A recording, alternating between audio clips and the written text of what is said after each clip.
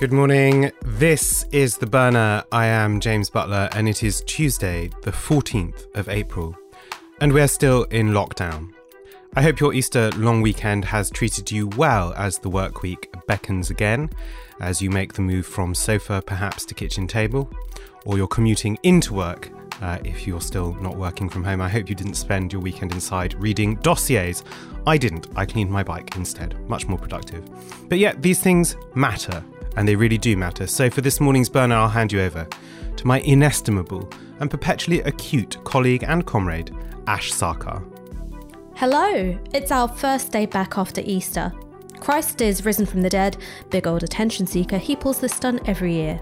Hell has been harrowed and all the devils are here. It's been a rowdy 48 hours on the socials. The leaked report into the work of the Labour Party's governance and legal unit in relation to anti-Semitism 2014 to 2019 may not make the Booker long list, but it still supplanted Hilary Mantel's latest as everyone's new favourite 800-page magnum opus on the horrors of political bloodletting. Compiled internally to submit as evidence for the EHRC's investigation into anti-Semitism, the leaked report lays bare a working culture at Labour HQ more toxic than if you'd cooked down all my exes and reduced them to a glossy jus.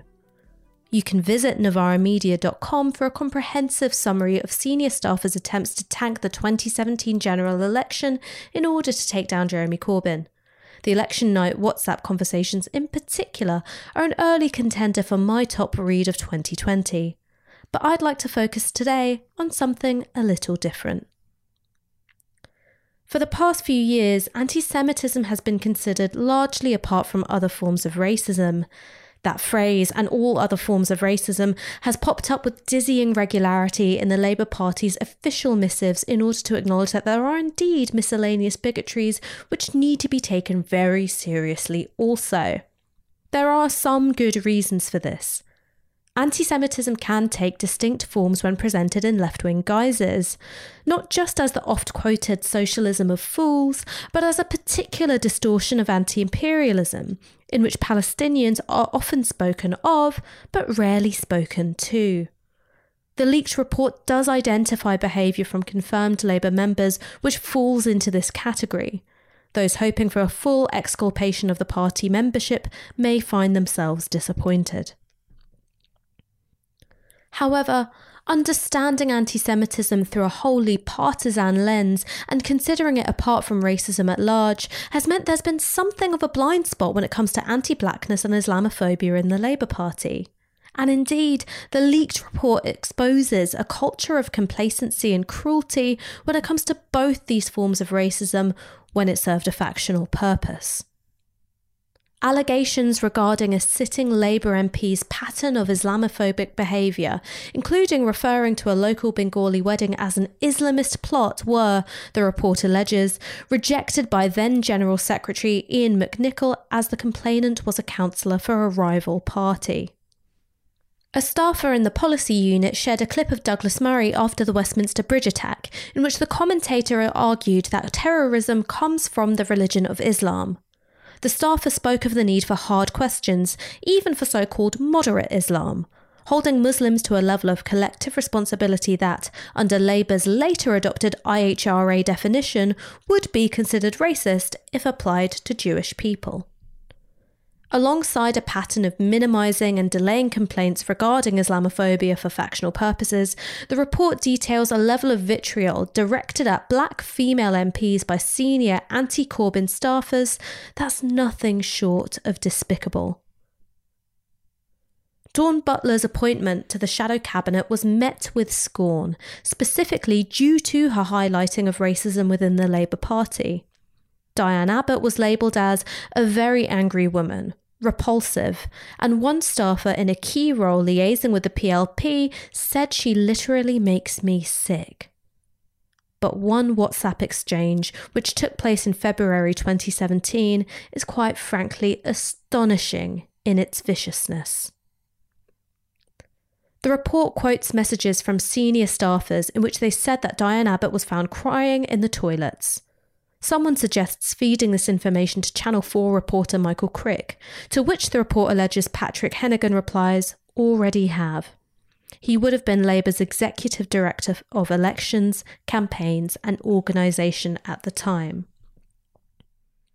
What puts this beyond the quotidian malice of Westminster politics is that, matching up the dates with news reports, this coincided with a period of particularly gruelling racist abuse which culminated in Diane Abbott's office making a complaint to the police. Labour Party staffers, whose plenty comfortable salaries were paid by the very members they reportedly loathed, saw in one of their own MPs being reduced to tears over targeted racial harassment an opportunity for her further humiliation. It's not simply that this stuff is nasty.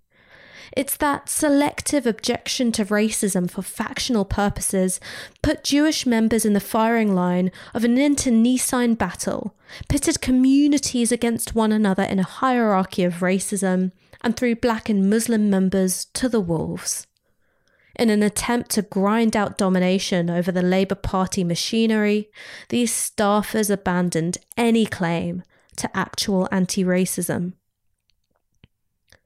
Keir Starmer and Angela Rayner have issued a joint statement commissioning an urgent independent investigation into how the report came to be, its content, and how it entered the public domain.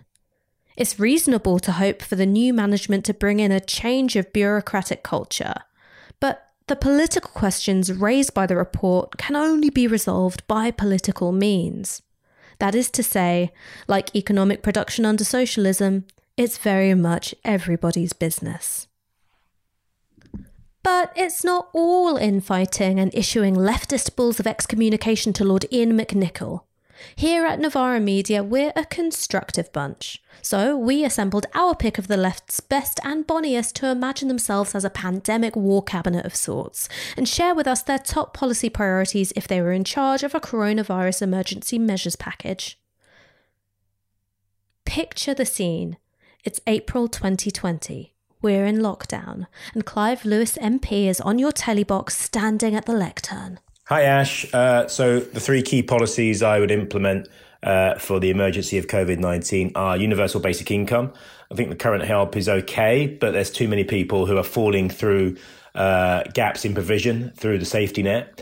I think we need grants, not loans, especially for smaller businesses, because it's no good giving loans to companies with a cash flow crisis. It completely defeats the object. And I think also suspend all rents as well as mortgages. I think rents will be harder to do than mortgages, but low interest loans for landlords is probably the easiest or kind of softest way to make such a policy work. But I think they would kind of provide the basics in terms of three emergency policies. Hope that helps. That's a strong opening offer. And now for Kerys Roberts, Executive Director of IPPR, both in actually existing reality and the one concocted for the purposes of this podcast. If I were in government, one policy I'd be thinking about right now is setting up a Citizens' Wealth Fund. Any economic policy at the moment should be trying to do three things. First, provide support quickly so that the economy doesn't collapse. Second, it needs to keep people in their jobs so that we don't see spiralling and damaging unemployment. And third, it needs to be fair. Unlike the last recovery, the measures should be trying to broaden wealth and security, not keep gains at the top at the expense of everyone else. What we've seen so far, with the government stepping in to pay 80% of people's wages when they can't work, does quite well on the first two, but doesn't do much for a just economy in the long run. It might also not be enough. Increasingly, I think we'll see more businesses asking for a bailout.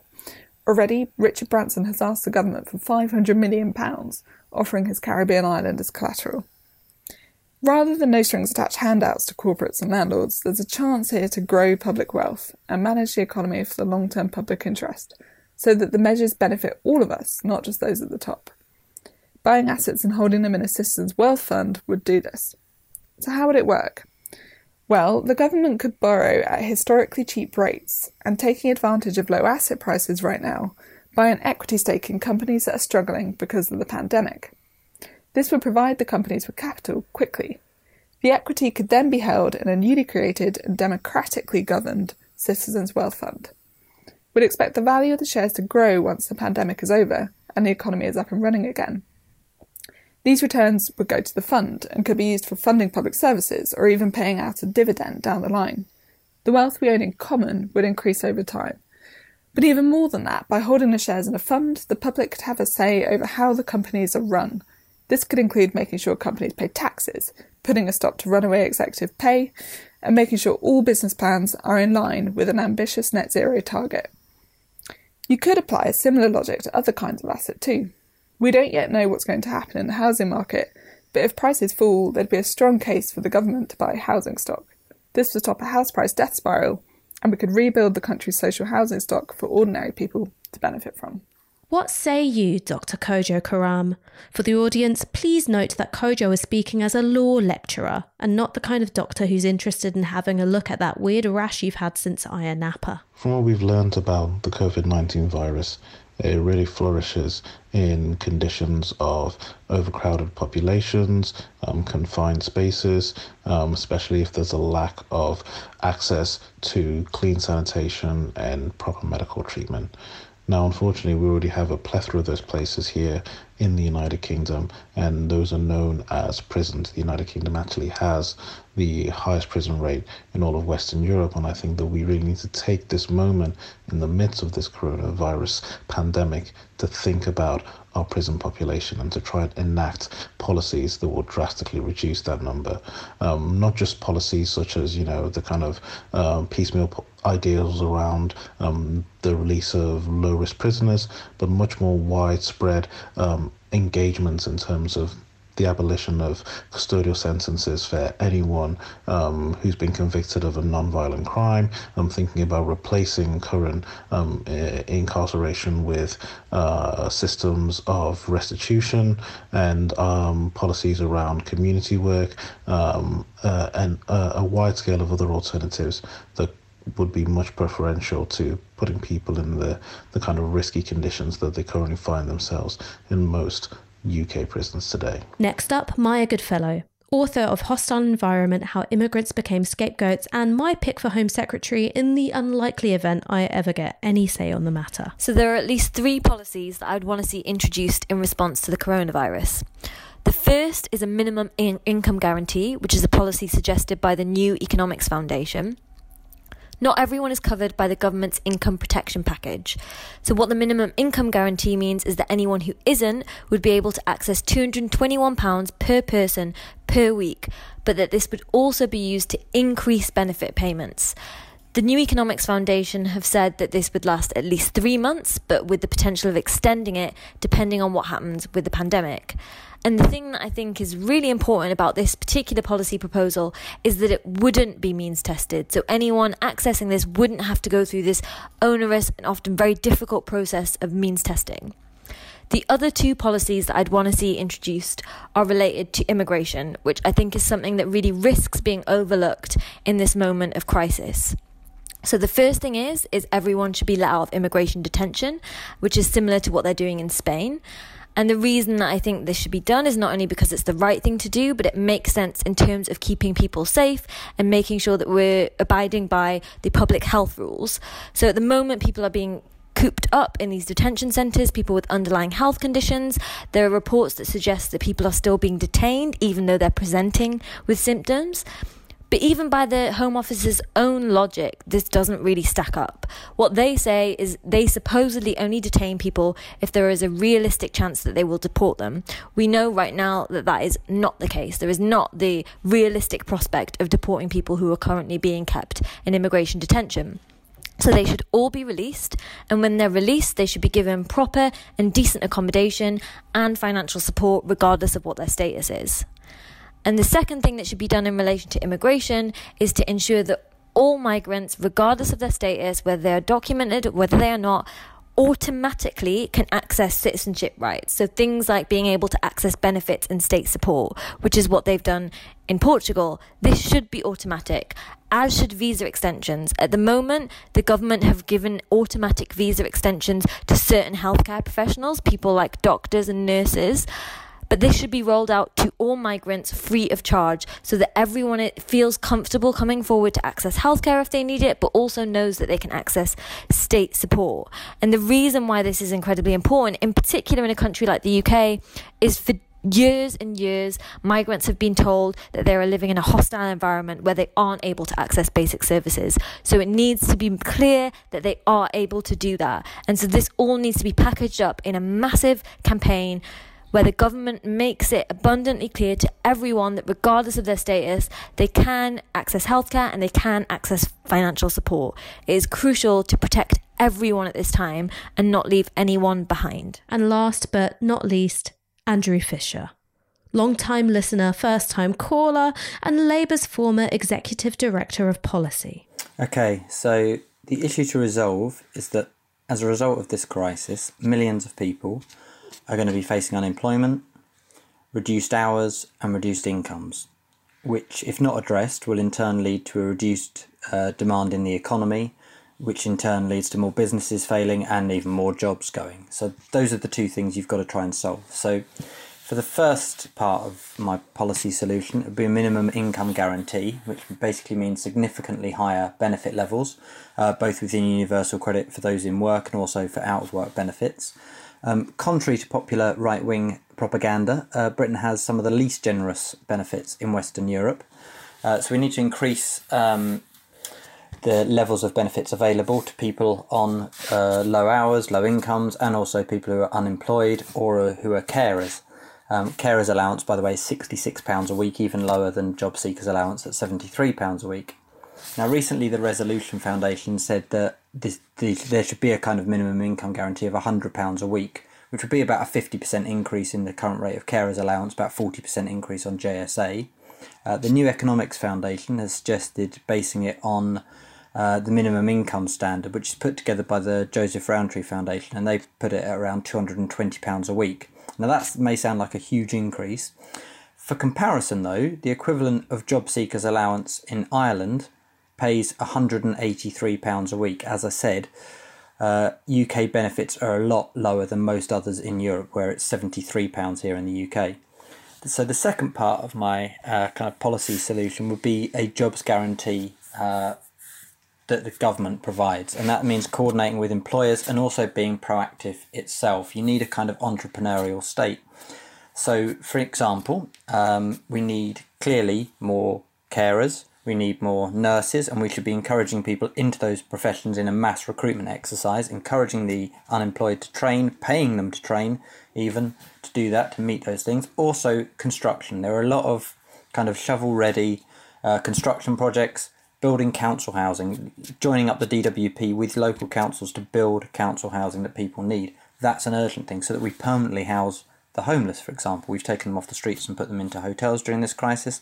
We should be building them homes, as well as the millions of families on housing waiting lists.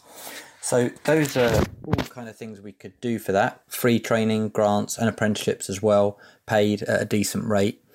So a jobs guarantee and a minimum income guarantee, they're the two things I think we should do. See, there were some good eggs working there after all. Thank you so much to all those who contributed. And inshallah, exercises such as these aren't just a way to kill time during another interminably long quarantine day, wondering what might have been had a few thousand votes gone Labour's way in 2017. While the leaked report has had many of us ruminating on the recent past, it's perhaps wise to remind ourselves of the left's historic role in ameliorating the suffering of the present and shaping the values of the future. None of us are in this game to spend our days nurturing embittered screenshots accounts on social media.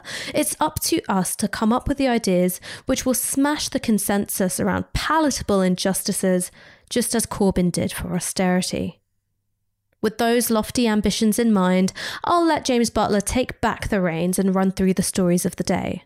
I've been Ash Sarkar, and it has been the privilege of my life to spend the morning in lockdown with you. My thanks, Ash, for that typically expansive and adroit helming on both of those issues. And important, I think, on that last note that we remember there is still a future to make, however wild and infuriating and honestly injuring the revelations of the weekend were. A quick zoom around this morning's press then, before we let you get on with your day. Over in the US, overnight, Trump has held another press conference in which the presidential id was in full flow. There was very little in there about the coronavirus itself, which was nominally the subject of the briefing. Instead, we were treated to, first, a bizarre video compilation, literally played on screens in the press room like White House staff had been used to produce the kind of thing you find on ultra-right-wing crank YouTube in order to demonstrate Trump's perfect response to the crisis. This, of course, in the middle of a pandemic. And then there came an outright slanging match with the press in the room who questioned it. And then a bizarre assertion, truly bizarre assertion, that the president's authority over the governors of the individual states was total. That, of course, is not true. It's worth hearing just some of it. And then we'll answer some questions. I'll ask you some questions because you're so guilty, but forget it. I just went over in an unprecedented crisis. Nobody thought we should do it. And when I did it... But what did you do with the time that you bought? You know the we month did? of February. That we did? was a gap. What do you do? Month of February. What do you do when you have no case in the whole United States? You had cases when in February. excuse me, you reported it. 0 cases, 0 deaths on January 17th. February. The entire January. month of I said in Your video January. has a complete gap. On January 30th. What did your administration do in February with the time that your travel ban bought A you? lot. What? A lot. And in fact, we'll give you a list. What we did, in fact, part of it was up there. We did a lot. Look. You know you're a fake. You know that. Your whole network, the way you cover it, is fake. Why did Biden apologize? Why did he write a letter of apology? No, that's very important. Why did the Democrats think that we really have done this right? Now that's deeply inauspicious and very worrying, I think, for the United States response. It's already shattered and gutted administrative state. And the contact of a purely media and narrative-driven organisation, The World only happens on Fox News, with viral reality. Here in the UK, some tremendously interesting polling in The Times this morning. 3/4 of people in the UK, 74%, favour limiting the spread of the disease, even if it means additional costs to the economy. That's significantly different to elsewhere, 61% in the US, and just 54% in Sweden and in Germany. Now, you could draw all sorts of interesting speculation from that, but here's what it's got me wondering. What prompts so substantial a disinvestment in the future of the UK economy? Is there something about the way the economy has been deployed in political argument over the past decade or two, which makes so substantial a number of people feel like whatever happens to it one way or another, its impact on their life is not marginal, but perhaps very little in their life gets better when the economy is said to be doing very well, you might wonder. Relatedly, perhaps, YouGov this morning suggests around 40% of people think the lockdown measures should be strengthened, with just 5% thinking they're too severe. One in the eye there for government's pet behavioural scientists, inverted commas around both words there, I think, who thought Brits would really bridle at the lockdown. Today, the SAGE group, the Government Scientific Advisory Group, meet in order to determine how long the lockdown should go on.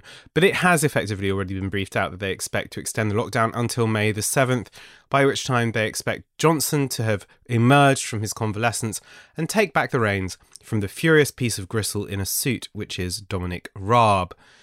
Fears about the economy abound as well. One source says to The Times the Treasury warns of systemic failures if the economy is not brought out of its coma by midsummer. Quote, there's a point where there just isn't anything to come back to. More on the economy coming this week, I'm sure, but I point you to an essay by me in the latest LRB, which delves into some of those questions as well.